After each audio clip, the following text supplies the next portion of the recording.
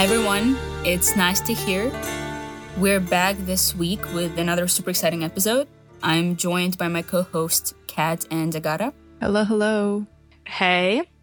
So Kat was the one who found and produced the story, so we're gonna let her lead us through it. So Kat, what are we talking about today?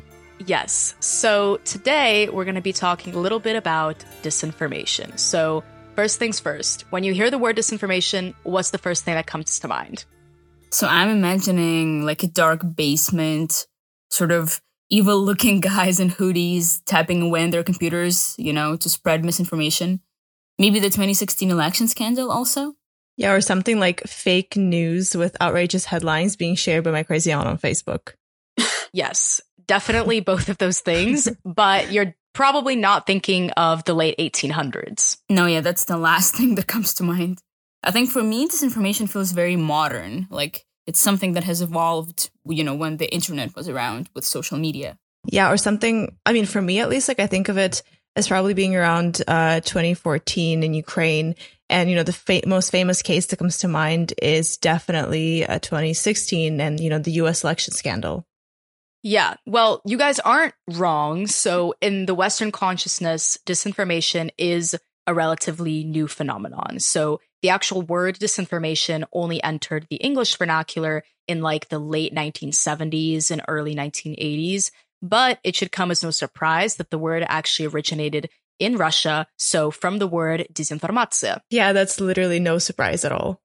Yes. So obviously we know the Russians are pioneers of information warfare. So although it only reached the Western consciousness in the late 1970s, in Eastern Europe, Russia has been wreaking informational and other kinds, honestly, of havoc since way back into the Tsar's times. So the first time the word disinformation was introduced to officially describe a type of Russian tactical operation was in 1923, when the deputy chairman of the State Political Directorate, or the GPU, called for the establishment of a special disinformation office out of which he would conduct these intelligence operations. Wait, so you said officially, but what about unofficially? Yes, so right, that was officially, but unofficially, information warfare has been present in Russian policy since even in the 19th century, following the invention of the rotary printing press. So quite literally, from the moment that information started being disseminated on a large scale, the Russians were already distorting it. The Okhrana, or Russian Imperial Police, was founded in 1881, and pretty much as early as 83, they were already operating abroad in Paris to spread disinformation in order to protect the Tsar and undermine anyone who might oppose him. But what exactly was the threat to the Tsar half a continent away? Why was there an office in Paris for the Russian Imperial Police? Well, in Paris, the primary targets of the Okhrana in general were Russians that participated in quote-unquote revolutionary activities. So that included those abroad. So they wanted to infiltrate and break up any organizations or individuals that might try and overthrow the Tsar. And there was an active community of about 5,000 Russians in Paris at the time that were engaging in, these revolutionary activities, and they were deemed a potential threat. So one example of how the Okhrana used misinformation and disinformation to convince these revolutionaries was they would forge fake meetings that didn't exist. So they would invite revolutionaries to fake meetings and arrest them when they got there, or they would convince revolutionaries to go back to Russia or to Russian soil by giving them false information. And when they got there, they would be executed, basically. Well, we know that did not work out well for the Tsar. No. No. Well, yeah, so we all know how that story ends. Obviously, despite the Okhrana's best efforts, a revolution ended up coming to Russia. But they actually, in all seriousness, were incredibly successful in laying the groundwork for the use of false information as a weapon of the state. And future Russian leaders definitely took note of that. So what was one of the first things that the Bolsheviks did when they came to power in their early days? Didn't they establish control over publishing houses and shut down all the presses? Yeah, exactly. So they established a monopoly over information.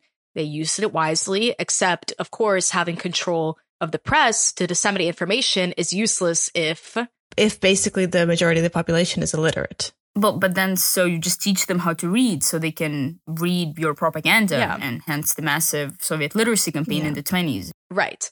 So it's, all making a lot of sense. And all of this is pretty widely known and discussed, I feel as though. But I think where things get interesting is what they were doing outside of their borders, actually. So in 1920s, one of the main goals of Soviet intelligence agencies externally was to deceive the West into thinking that the USSR had a much more powerful military than it actually had. That sounds very familiar. Yeah. Very interesting. Right? We're still falling for it today. And so the USSR... Yeah, so at the time, the USSR was a young state. The dust of the revolution was still settling, and they couldn't let anyone think that, there were any cracks in the glass and that the West had an opportunity for a coup. So in traditional Russian fashion, they pulled out the smoke and mirrors. They started passing along fabricated letters of disinformation to their unfortunate first victims, the Estonians. The letters contained... there's a reason that it was the Estonians, but we won't get into it, but it's just they were in the wrong place at the wrong time. But basically, yeah. So the letters that they were passing along contained this doctored information, fabricated information about the state of the Red Army. And it basically, as I said earlier, they had an office created in 1923 at the GPU, and they produced all of these fake things like fake Politburo meetings, fake reports, fake statistics to create an illusion of Soviet grandeur and pass it along to the West. And the West would think, they have this big and powerful military. So eventually the disinformation branch kept growing, and it became so big that I think at its peak, it was split into like 50 different subcompartments, each of which was all running like a different disinformation campaign. This disinformation that they had spread about Russia's military might sort of deterred the West from intervening after the revolution? Well, yeah, that's the idea, I guess. I mean, that is what they believe. And in general, it's what a lot of people believe. I think in the intelligence community, the Russian info ops in the 20s are hailed as a pretty big success story. And of course, most importantly, it did set a precedent for them in stone that I guess other people's ignorance is your strength. Honestly, why is everything about Russia literally a George Orwell reference? Literally. Yes. Okay, well, we're still only at the beginning, so strap in, girls. Oh, great. So it gets worse? Yes. Russian history in 3 words, essentially. Okay, so where were we? Okay. So basically at this point, right, the Russians are becoming more and more proficient in disinformation operations. We're not dealing with the GPU anymore. A few decades pass by, a lot of changes, reshuffling, etc. By the 1950s, dramatic music, we're dealing with the KGB. So yes, it did get worse. Yes. So eventually, this thing called Department A emerges at the KGB. It's the department in charge of disinformation operations. So amongst many, many things, one of the targets was the foreign press. It's estimated that by the early 1980s, Department A consisted of like 300 people working to put out false information, giving it to news organizations, journalists, scholars, and so on. Like, the scale of this effort is truly massive. This is so Orwellian. This is so Orwellian. Like, they're literally... Actually, I don't know why I said literally because I have no idea, but maybe they are sitting in a basement. Like, they might be sitting in a basement, literally thinking I'm going to plant a fake news story and, they're in there. I don't know. This is what I they probably are guys. doing that, though, to be They fair. probably are.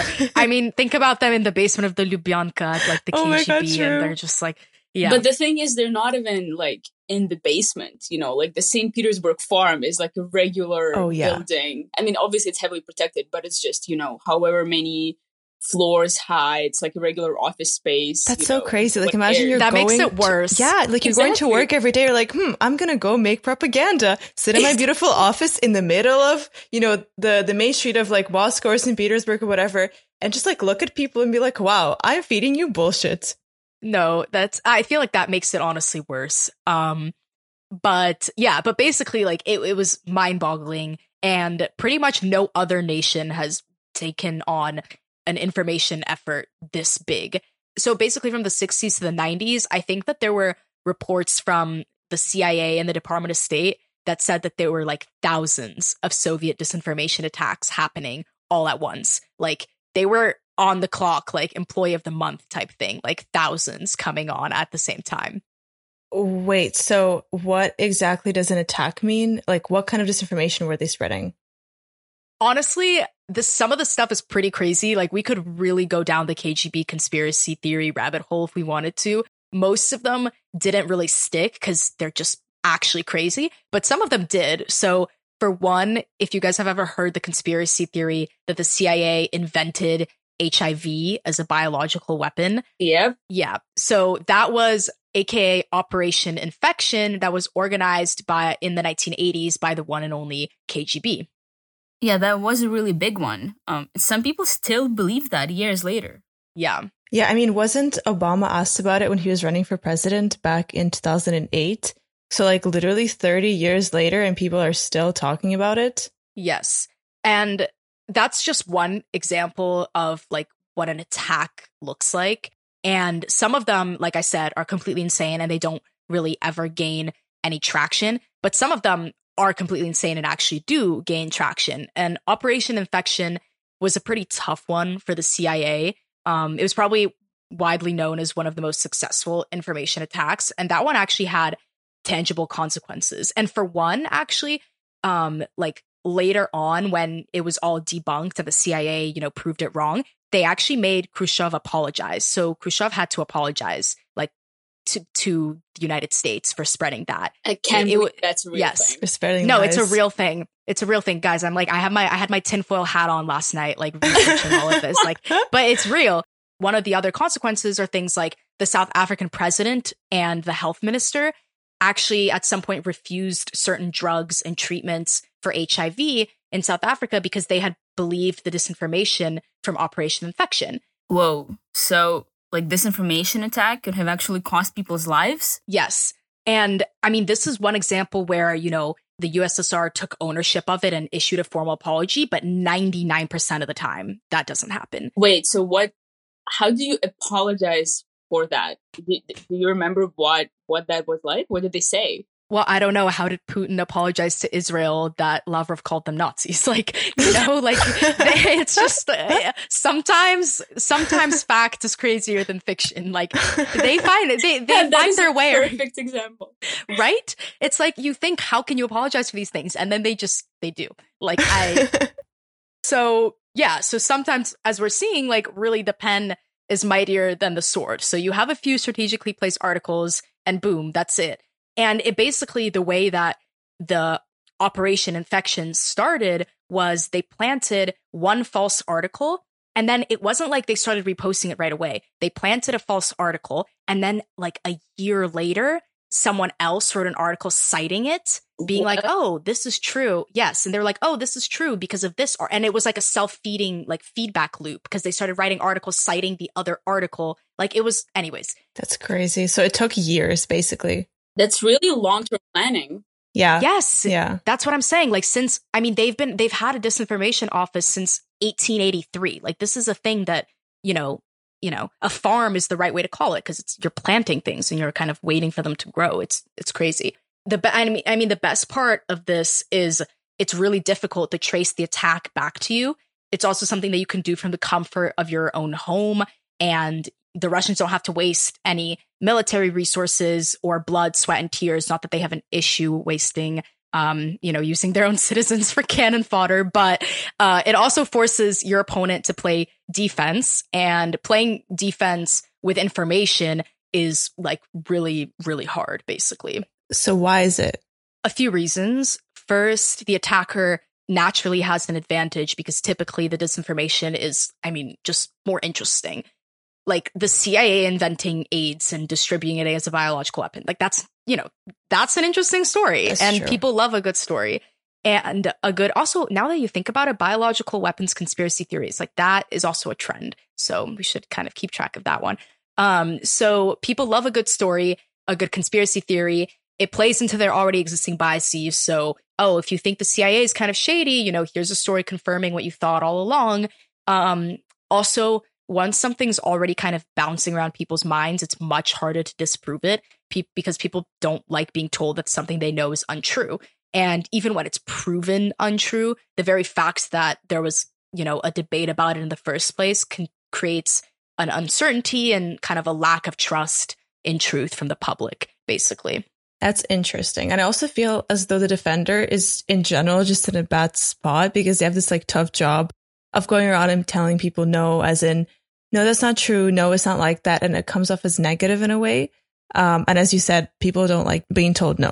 Right. Like no one wants to be nagged being like, no, like this thing is not true. This is not true. Like it's nagging basically. And also keep in mind, all of this craziness, like this is happening before the internet existed. We haven't gotten to the internet yet. I did not even think about that. It's actually quite incredible, the amount of information they managed to disseminate, and so widely too, all without the internet. Yes. And I have 3 words for you. It gets worse? It gets worse indeed. So now we've entered the internet age, and the internet revolutionized our access to information. Therefore, it also revolutionized the capability to disseminate false information. So contemporary Russian disinformation ops, which are the ones we're familiar with, were enhanced by the use of the internet, and sometimes they're called fire hoses of falsehoods for 2 reasons. 1, there's a large number of channels through which they're spreading the disinformation, and 2, they overwhelm you with the sheer amount of information, and you're bombarded with this falseness from all directions. It just comes at you quickly all the time, and it's like getting hit by a fire hose, essentially. Oh, okay. So I get it. That name actually makes a lot of sense. I also think that with all of this, like different attacks coming in from all these different places at once, it's kind of like playing whack-a-mole, You squash one attack, but there's just more and more that keep coming, and they're coming from all these different directions, but you can only squash one at a time. Yeah. Whack-a-mole is a very good analogy, I think. And let me tell you, it's very, very frustrating. Like, I've played Russian whack-a-mole myself before, and I much prefer whack-a-mole in my arcades than I do,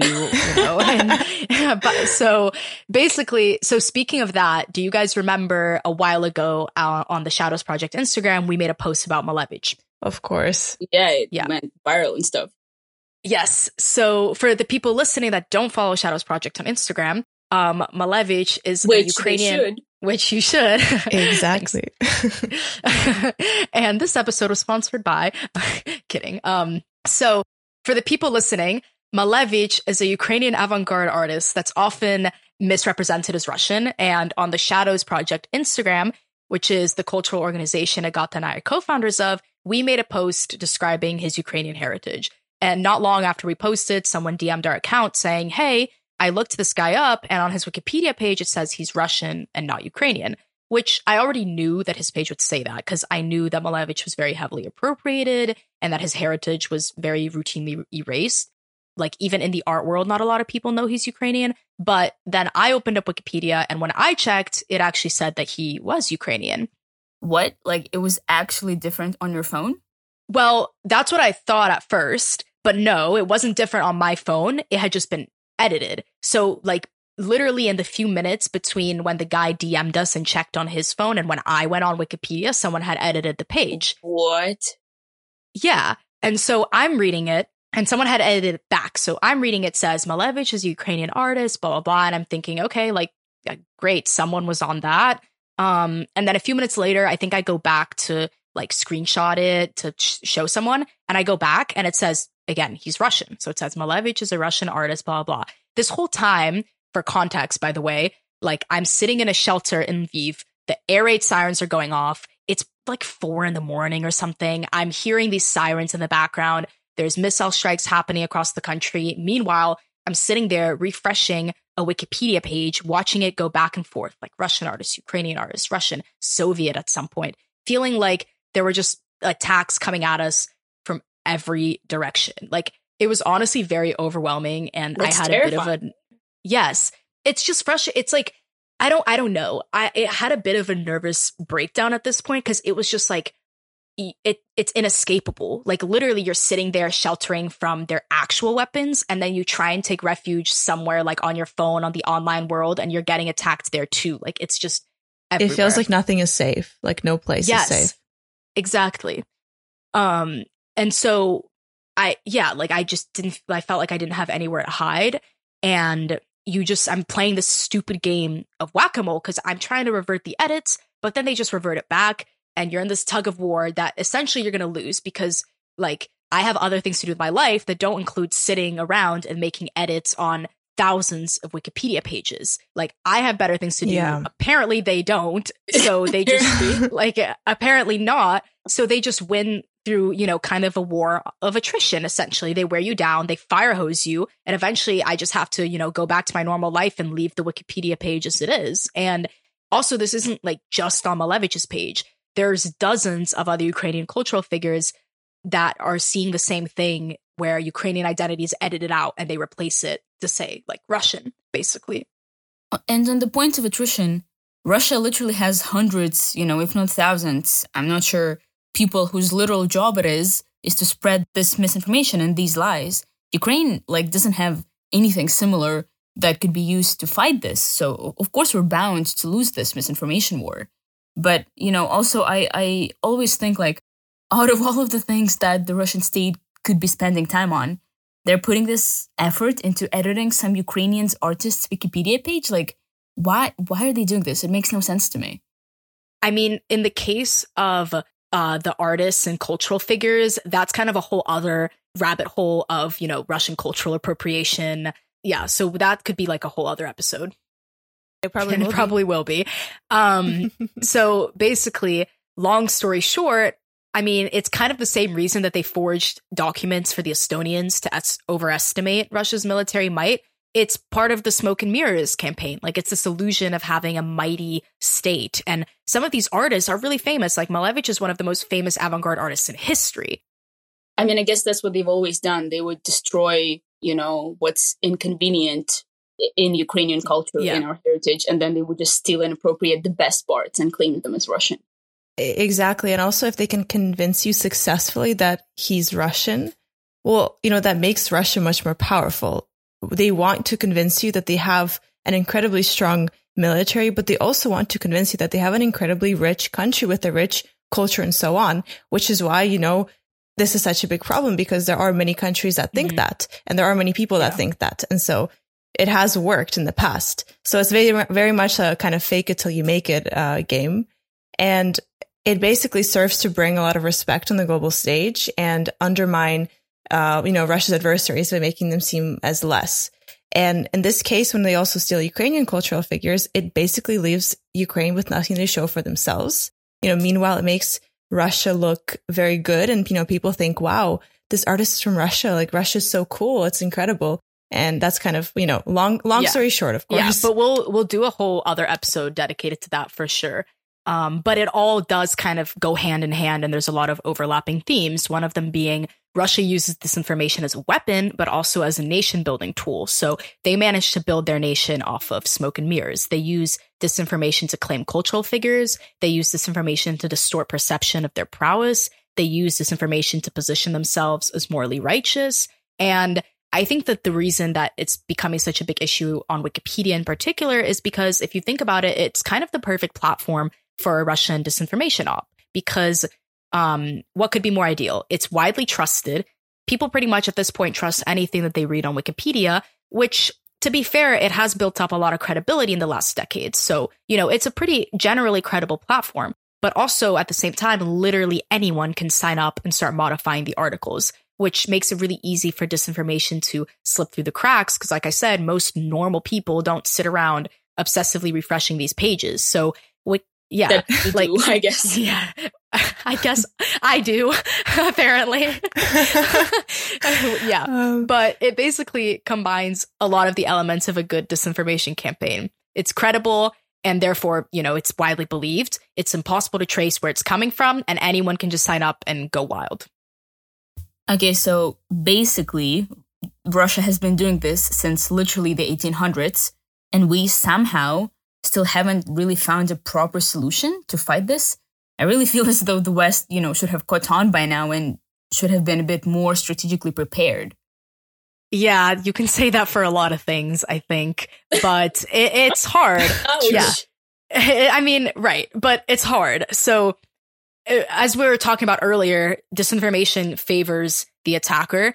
And there are actually, though, some things that the West is doing to try and combat it. Some are successful, some aren't. So for the next half of the episode, we'll have a guest coming on today that'll help talk us through Western response to Russian disinformation campaigns. Our guest today is Nina Jankowicz, who's an internationally recognized expert on disinformation and democratization. Her debut book, How to Lose the Information War, was named the New Statesman 2020 Book of the Year, while The New Yorker called it a persuasive new book on disinformation as geopolitical strategy. We've been talking a little bit about Russian disinformation here, its use both as a Russian weapon, but also as a state-building tool for Russia. So that's why we're super excited to have you here today and hear your insight as well. Awesome. Well, I'm glad to be here. Awesome. So, Nina, you served as the director of the unfortunately short-lived Disinformation Governance Board at the Department of Homeland Security in the US, which is probably the closest thing that the United States have had to a direct response to, Russian-style disinformation offices and bot farms. So tell us a little bit about, the intentions behind that, what the board was meant to do, and perhaps what it can teach us about the West's approach to fighting this kind of disinformation. So the Disinformation Governance Board was meant to coordinate the Department of Homeland Security's responses to disinformation that affected the homeland. So there are a couple other parts of the federal government that deal with disinformation, but they often have to do with very specific missions. So there's like the Global Engagement Center at the State Department that deals specifically with foreign disinformation in foreign countries mostly, because the State Department is not allowed, because of certain laws, to message to the American people. Whereas the Department of Homeland Security, with its portfolio relating to things like critical infrastructure, election security, natural disasters, the border, there's a lot of disinformation about all of that stuff. All of the components, the offices of the Department of Homeland Security deal with disinformation like that and have been dealing with disinformation like that on, a long-term basis for the past 5 to 10 years in some circumstances.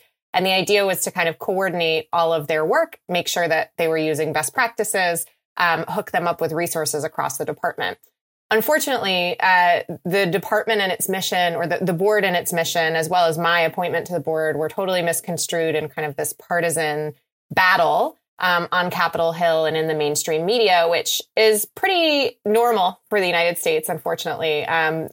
Since I got back from working in Ukraine almost 5 years ago, in 2017 in the summer, essentially the election of President Trump and kind of the subsequent investigations into disinformation made disinformation a super politicized topic. And so all the times that I've testified before Congress, I've always had good interactions with people on both sides of the aisle, but you go to a hearing and only the Democrats will show up, or only certain Republicans will show up. Even though they're happy to talk to you about it behind closed doors, this outward projection is that disinformation is this political issue. It just means, that people want to censor you. And especially with regard to Russian disinformation, this has also become a politicized topic because of the Russia investigation related to President Trump. So where the Department of Homeland Security failed, unfortunately, is in communicating the intentions behind the Disinformation Governance Board. The board had a very scary name where, normal people hear governance board and they think that this board is going to govern the internet. That was not the intention. The department kind of had a lot of other priorities. It's a huge department. So it was thinking about immigration and all this other stuff and was like, okay, let's just have this small announcement, when really like having more transparency, more openness, more detail, more rapid response about what the board was going to do would have really served the board, and I think quelled people's fears a little bit. And they're legitimate fears, right? People don't want the government involved in policing speech. And lucky for them, the department was never going to do that. And so as a result, there was this big campaign by the Republicans to take down the board, and unfortunately take down me as well. There was a lot of harassment against me and my family during the last few weeks of my pregnancy, which is extremely stressful. We had death threats. We had people doxing us, not just me, but other members of my family as well. And it's just kind of sad to see where our political discourse is right now. And so I think if we look to Europe and look to, Ukraine, look to countries like the Czech Republic, for instance, Finland, that have been working on stuff like this for a long time. Sweden also has done some really good work in this area. And I've written about all this stuff before. That communication, open, rapid, transparent communication about things related to disinformation is extremely critical when it comes to launching a successful effort. And unfortunately, the federal government is really bad at that type of communication. And even when they bring on an expert like myself to say, hey, like, caution, we need to proceed very carefully here. Unfortunately, that doesn't always make its way up to the powers that be. And so that's why the Disinformation Governance Board is on pause right now, and I left the department. Yeah, and I think that's something actually we were talking a little bit about earlier on the pod. One of the issues you mentioned was that it can be very hard for the defender that's defending themselves against disinformation attacks because they get this reputation of, oh, they're censoring free information and they seem like they're nagging because you have this board and it seems a lot scarier and in general kind of Orwellian that they're censoring information. And so it can really pose a burden kind of on the defender in a way, which makes it a lot more difficult. And in the same line of kind of, having this reputation and criticisms of censorship, Nastya and I were also talking about this a little bit earlier, actually. Nastya was mentioning that the Ukrainian government has been slightly under fire recently for banning Russian TV channels, Russian music, and the pro-Russian parties in parliament, and people have been criticizing them of censorship. And as well as, I think, Nastya, you said Moldova did something similar, right? Yep. I think Moldova just recently, a few days ago actually, banned, it was a really interesting choice of content. It was Russian war films and also specific news channels and news programs, but not like the entirety of Russian TV. It was very specific. Yeah. So, what do you think of that as a strategy in order to address disinformation, especially? I know Ukraine is a special case because we're literally at war right now, but, it has come under fire for censorship. So what are your thoughts on that approach? Yeah, and this is something that I've kind of vacillated about a little bit as well. So when I was in Ukraine in 2016 and 2017, I remember the day that Poroshenko announced he was going to be banning Vkontakte and Yandex and all of these Russian social media sites. I was actually at an international conference in Prague with a bunch of people from around Europe and the United States who were a little bit taken aback by this measure because, again, it wasn't preceded by any sort of communication or consultation with the public about okay, how do you use these things? How can we make sure that you're still getting access to the services you need? Because let's be real, you've been stuck in Kiev in traffic. You use Yandex maps to get around like that. And still the taxi drivers did do that for a long time afterward. But it wasn't preceded by any of that or any of the thinking about why it was necessary. And the thinking made sense, right? It was sound. It was, on Vkontakte, people are being recruited to the Russian-backed separatist side in eastern Ukraine at that time. Having that communication around it, I think, is really important. Now, what we've seen under the Zelensky administration, I think, makes a lot more sense and has been communicated better in terms of okay, they're targeting specific Russian TV channels that have connections to oligarchs who are very close to Putin. And they're telling us exactly why they're doing it. It was unexpected, however, because during the campaign, Zelensky and his team were pretty gung-ho about saying, we're going to communicate in Russian. We're going to roll back all of these bans because we want to make sure that we're reaching Russian-speaking individuals. But they're doing that in a different way. So I think as long as, it's communicated properly, these bans or restrictions make sense. And the other thing that I would say from a legal perspective is obviously Ukraine is at war right now, but all of these stipulations should have some sort of sunset clause on them because we hope one day Ukraine will be at peace. And, there will be historical merit in watching an old Russian war film or something like that.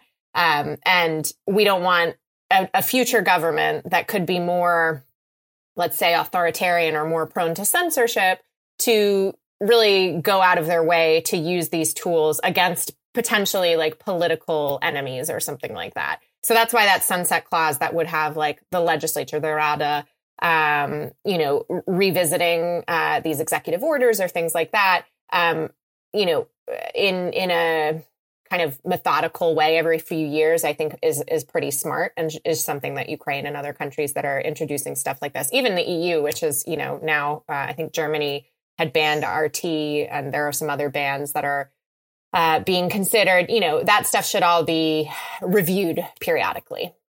I'm pretty sure Ukraine actually did include that in our latest ban on the public streaming of Russian music. So it's only until we gain back all of our territory and the war is over. Yeah. But it's really interesting that they've used the specific wording of restoring our full territorial integrity. So that includes Crimea and Donbass. And of course, we're all in support of that. So just an important point for listeners, we do have that in our laws. Yeah. And so I guess that is one of the approaches that we've seen. But I know that in your book, you also cover a few different case studies of some creative, some successful, some unsuccessful approaches to disinformation. And, obviously we're looking for suggestions. We're taking suggestions as to what we can do. So we want to hear about what you learned in your research. What are some of the successful approaches? Why did they work? Why didn't they? What should we be doing moving forward? Sure. So actually, since February, and even before February, as kind of the re-invasion was becoming more and more imminent, one of the points that I've been making consistently is that the Zelensky administration is actually really good at inspiring this resilience and pushing out a counter narrative against Russian disinformation. And this is something that I ended the Ukraine chapter in my book about, because I was in Ukraine in 2019 as the election was happening, and it was just really clear to me that the Zelensky campaign at that point was really with it when it came to storytelling. And that makes sense, right? Given Zelensky's background in performance and in media. And that storytelling, I think, is so important. It's not just like we can fact check our way out of this crisis of truth and trust that we face. And that's not just in Ukraine, it's all around the world. The people who can tell a good story are the ones that win the day. And I mean, that was true in my case, too. I was painted right as this like Orwellian minister of truth, when really I was just, a very pregnant lady who wanted to take a nap. So I think, that is something that Zelensky during the war, his administration has really risen to the occasion, putting out all these videos on Telegram, especially early on, where he was communicating directly to Ukrainian citizens, communicating to the international community. Making appearances in different legislatures, running really successful advertising. Well, I wouldn't even call them advertising, but like public support campaigns with, music and footage from the war that really pulled on people's heartstrings and showed the destruction and kind of the human cost of the war. That, I think, is just miles away from where Ukraine was in 2013 and 2014, where it was struggling to kind of debunk every crazy Russian narrative that came out there. And the same thing, even into 2016, when I was working with the Ministry of Foreign Affairs, it was often kind of a game of what I called whack-a-troll, right? Like, it was like, oh, here's this random troll that's responding to the minister, responding to the spokesperson. Let's debunk this. Let's make sure that we fact check it. And that's not really sustainable. It needs to be a more proactive, sustainable approach. Ukraine is really far ahead on that. And I think there are a few other things that Ukraine is incorporating. And, once it's out of the war, once it wins the war, I think will prove super resilient and make Ukrainian society even more resilient. And that's, investing in media literacy. Ukraine started to do this before the war, even while I was there, not only with kids in school, which Ukraine has a pretty robust program in secondary schools, but also with adults, right? There was a program sponsored by IREX, which is an American NGO that was run through libraries. And Ukraine has a pretty robust library program or library network that reached, I think, 10,000 adults or librarians, who then reached another 90,000 people in their communities. And we're talking about people outside of big metropolitan areas, telling them, how to recognize untrustworthy sources of news, or how to look kind of at the about section of websites and say, okay, who's sponsoring this? What's kind of their view of the world, and just be able to assess that for themselves. That sort of thing, I think, giving people the tools to make those decisions is key. It's something we frankly need here in the United States as well. But Ukraine, I would say, is many, many steps ahead right now. So we need to take a few pages from Kiev's book. Yeah, I think that something that we've been doing really well is not only posing really strong counter narratives, but actually creating our own as well. Because I think that only responding with counter narratives can be almost detrimental, because it's a big issue in Ukraine. We say we can't only exist in the sphere of responding to Russia. We have to exist and create our own sphere. And so I think we've been kind of putting out really powerful stories that aren't just in response. Absolutely. I think that our civil society has just been doing an incredible job doing this, especially, since the war began, because there's so many people that just have been glued to their phones. So it's no longer just the youth that's following these new narratives and responding to social media posts and online campaigns. It's really all of us. So there's no generational gap anymore. And that's just been amazing to see. Yeah, absolutely. And I think that also speaks to the kind of genius of the way the administration has really brought civil society in. Like, I see President Zelensky sharing photographs from Ukrainian photographers, or Mikhailo Fyodorov sharing things that he sees people, normal Ukrainians, putting out there on Instagram and other social media. So I think that's really empowering for people as well, and makes them feel part of something. And going back to your point, Katerina, about not just having a counter narrative, one of the things that some of the British communicators that I worked with when I lived in Kiev used to say is counter brand, not counter narrative. It's not necessarily just about responding with a different version of events. It's about putting this whole different brand for Ukraine out there. And I think, we're seeing Ukraine about to be offered EU candidate status. That's really, it's working. It's working brilliantly. And I'm so happy to see that to have come from, Ukraine and frankly, the West, that didn't understand how to contend with Russia and its fire hose of falsehoods. And this really strong, resilient country that people all around the world now admire. I think that's just such a Cinderella story is the wrong word, but it shows such a depth of understanding of this problem that has been paid for, frankly, in a lot of lives and a lot of heartbreak. Right. And I think that the counter brand point is really true, because something that my friends and I talk about a lot is Ukraine going through like a rebranding process. And we talked about this even before the war started. I remember last summer, we were really paying attention to the way that our Ministry of Digital Transformation was putting out these kind of messages and the way the country was modernizing really rapidly. And amongst my friends, we would always make a quip that, we're rebranding, we're in the process of rebranding. And I think that it's really cool to watch, because I think that no other nation in the world right now you can really see going through a nation building process like before your very eyes. Like it's something that really hasn't happened in the past few centuries in most cases, because most nations have been politically formed in the time of turmoil, in about the 1700s, that we can compare ourselves to, and so we're a little bit behind, but we're getting there. And I think it's really cool to watch. But also, I assume that the Russians are taking note, and surely with the war being almost like a playground for, testing out new attacks, testing out these new things. Have you seen them adjust their tactics? Have you seen anything new coming out of this on their end as well? Well, I think what we're seeing a lot less of are the cut and dry fakes that really categorize the beginning of the war, or like the type of thing that most Americans would think of when they think of Russian fake news, quote unquote, right? Just like these absolutely false stories that are, made up memes or whatever that people are sharing through bots and trolls on social media. That's not really it anymore. And that's partly because the social media companies have been a bit more proactive in identifying fake accounts and fake media. But it doesn't necessarily make it easier to combat, because it's harder to debunk the type of stuff that Russia's putting out there ahead of time now. So what we saw at the beginning of the war were these pretty elaborate false flag videos and pictures and things like that even involved, staging of cadavers in blown out vehicles, and the shelling of the kindergarten, of course, the infamous shelling of the kindergarten, which the only reason that we were able to so swiftly debunk them and respond to them is because Western intelligence declassified some of that material ahead of time and said, look out for this. And so people were primed. It was pre-bunked, essentially, that this was coming down the pike. And we said, no, like, look at how ridiculous these attempts are. We're not going to buy it. And so now I think people when they hear a claim from Russia, understand kind of the context of where it's coming from, and that really helps.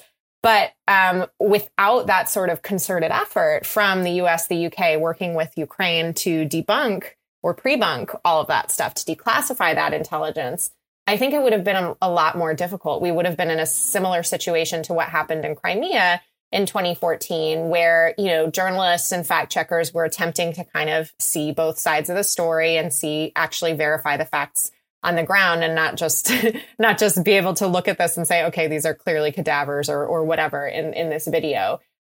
So it does take a little bit more coordination, I think, on behalf of international partners. And when it's not a situation like what we're dealing with in Ukraine, where you have this huge country like Russia invading a country that has been, you know, so important as an ally to many Western countries, we see things get a little bit more complicated. So let's say if it's Syria or Venezuela or the Central African Republic, where Russia is doing similar things with less international attention, with less coordination, it would have been hard to pre-bunk all of that stuff. So I think Russia is in a worse place, disinformation-wise, than it was in 2013 and 2014. That being said, I don't think they're you know, totally impotent when it comes to their information apparatus, because we're still seeing many of the narratives that are run by state-run media in Russia getting picked up by the alternative, quote unquote, media in Western countries as well. And that's where they're still achieving some sustainability, I would say. Yeah, I think Russia's in a worse place than 2013 and 14 in a lot of ways. Yeah, which is nice, but yeah. What I worry about, though, is the territories that Russia currently occupies in Ukraine, because there the Russians essentially have a monopoly over information, and they know this very well, and they understand that that's extremely valuable. And so you see this, you know, in Kherson and Mariupol, wherever they go in the south and in the east, one of the first things they do is they attack the TV, the radio, all communications. And, like, you know, there are still dead bodies laying around the streets of Mariupol, but at the same time, there are already, you know, ISIS-style propaganda trucks with screens that stream Russian news channels. And that's very scary to wrap your head around, because that's also not something that our Western allies can directly help with or get involved in, because the only help here is, you know, more weapons, more pressure, more sanctions, so we can free those territories quicker. But we right now have hundreds of thousands of Ukrainians who are stuck in essentially this information bubble where they don't have a way out, and all we can do is hope that they have enough critical thinking, enough faith in Ukraine and the military, and that they're not going to buy it. And we've been seeing this kind of resistance, but it would also obviously be too hopeful to suggest that, you know, Russian efforts in this regard are going to be completely unsuccessful. I'm sure there are going to be some people who are going to fall for it, and that's very unfortunate, because we just don't have access to those territories, so there's very, very little we can do other than, you know, free them militarily. Yeah. I mean, it is one of the really depressing things, and something that I think a lot of people in Washington were thinking about at the beginning, not only with regard to Ukrainians who fell behind Russian lines, but also the Russian citizens who were falling for the absolute dreck that the Russian government was putting out there, and needing to reach those people so that, you know, there would be less support for this very, very costly war. And I don't think anybody has really cracked that code yet. I know that Elon Musk has sent some Starlink terminals to Ukraine, but I guess they're unable to reach the occupied cities and take a lot of upkeep. And there's just not a great way to do that. But I guess at least the internet still exists, right? And where people do have connection, which I know is spotty, they're able to access some outside information, and they have, you know, the personal experiences that they've gone through as well. We can hope that, you know, the terrible siege of Mariupol and what's going on now in Kherson it keeps inspiring the resistance that we've been seeing over the past couple of months that has, you know, inspired so many people around the world. Yeah, absolutely. And so I guess as almost a final question, I'm wondering, you know, the Western countries' responses to Russian disinformation do have a very tangible impact on Ukraine, because I've seen a lot of Americans, you know, becoming anti-Ukraine because they're falling for certain disinformation, or countries around the world, including Brazil, that I saw a lot of Brazilians falling for Lula's sentiments, that Zelensky is equally at fault for the war and things like that. And so there's a lot of nations that are being impacted by this that directly impact our future as well, which is why I want to ask, if we're doing a fine job on our end, what can these other nations do? Because it does impact us. And so I'm wondering, if you were to do it again and, maybe you wouldn't do a disinformation governance board again, which is my question. Like if you were to, tell people, okay, here's your chance, here's what you should do to protect your country and other countries from disinformation, what would that look like for you? Wow, that's a tough one because it's not just one institution or organization within the government. It's a long-term solution that has a lot to do with generational investments in information literacy. And especially in the US, there is a lot of sensitivity around the First Amendment, right? Like I actually wouldn't be in favor in the US of banning RT or Sputnik or anything like that, because I think what ends up happening there is it actually gives those channels, those organizations more life in the American kind of way of thinking. It's like, oh, they're being censored, so I'm going to seek them out and I'm going to look. There's a syndrome. I'm going to look for more. Yeah, exactly. The Barbara Streisand syndrome is yes. or Streisand effect, is what it's called. So I think that we have to be careful in that regard. And I think a lot of it is just about this education, right? So saying to people, okay, like this narrative that you've seen on, and I'm just picking this out of the blue, but like Breitbart, that let's research where it's come from. And it's literally laundered directly from Russian propaganda, Russian Channel 1. Now, there are a lot of Americans right now who would say Russia's not my enemy, right? Let's talk to them about why Russia, probably is not a natural ally for the United States, why it stands for things that, do not rise to the kind of level of American morals and values. And I think that's those really same important. People are going to go and blame Biden for rising, oil prices. And they are already doing that. Absolutely. So it's complex. But then when it comes to like other countries like Brazil and others that might be more allied with Russia, I think, the United States has to offer, and I'm speaking from our point of view, just because it's the one that I know best, offer a viable alternative to Russia, right? So if Russia's offering Brazil, and I'm just, this is again a hypothetical, cheap oil and gas, how can we counter that to make sure that our relationship with a country like Brazil is a little bit closer than that of Russia, so that we don't see large countries like Brazil, like India, like China. Those are three difficult ones that I've named off the top of my head, but that don't see Russia as an alternative to Western power. It's all very interconnected and difficult to diagnose, but I think we've made progress in the last 6 years. And I think Ukraine itself is doing a great job in terms of projecting that international image and building that up. And now that the West has, for the most part, I think, recognized Ukraine's aspirations in that way, it's time to turn to those other countries that might be lured to the Russian point of view, and have Ukraine make its case before them. Right. And I think that kind of goes along with what we were saying earlier about counter narratives, and playing defense is really hard and not compelling enough if you're not also putting out your own narrative and playing offense in a way where, you're actually offering them something and giving them incentives to buy into your narrative, instead of just playing whack-a-troll where, oh no, you can't, this isn't true, but like what is true, and kind of putting that forward as well, and changing the way that they approach. So awesome. I think those are all of our questions for today. Thank you so much for speaking with us. This was really interesting. Yeah, it's my pleasure. Thanks for having me, Katarina. Thanks for having me. Thank you guys for joining us this week. We will be back again next week with our next episode. So we'll see you then. Thank you for listening.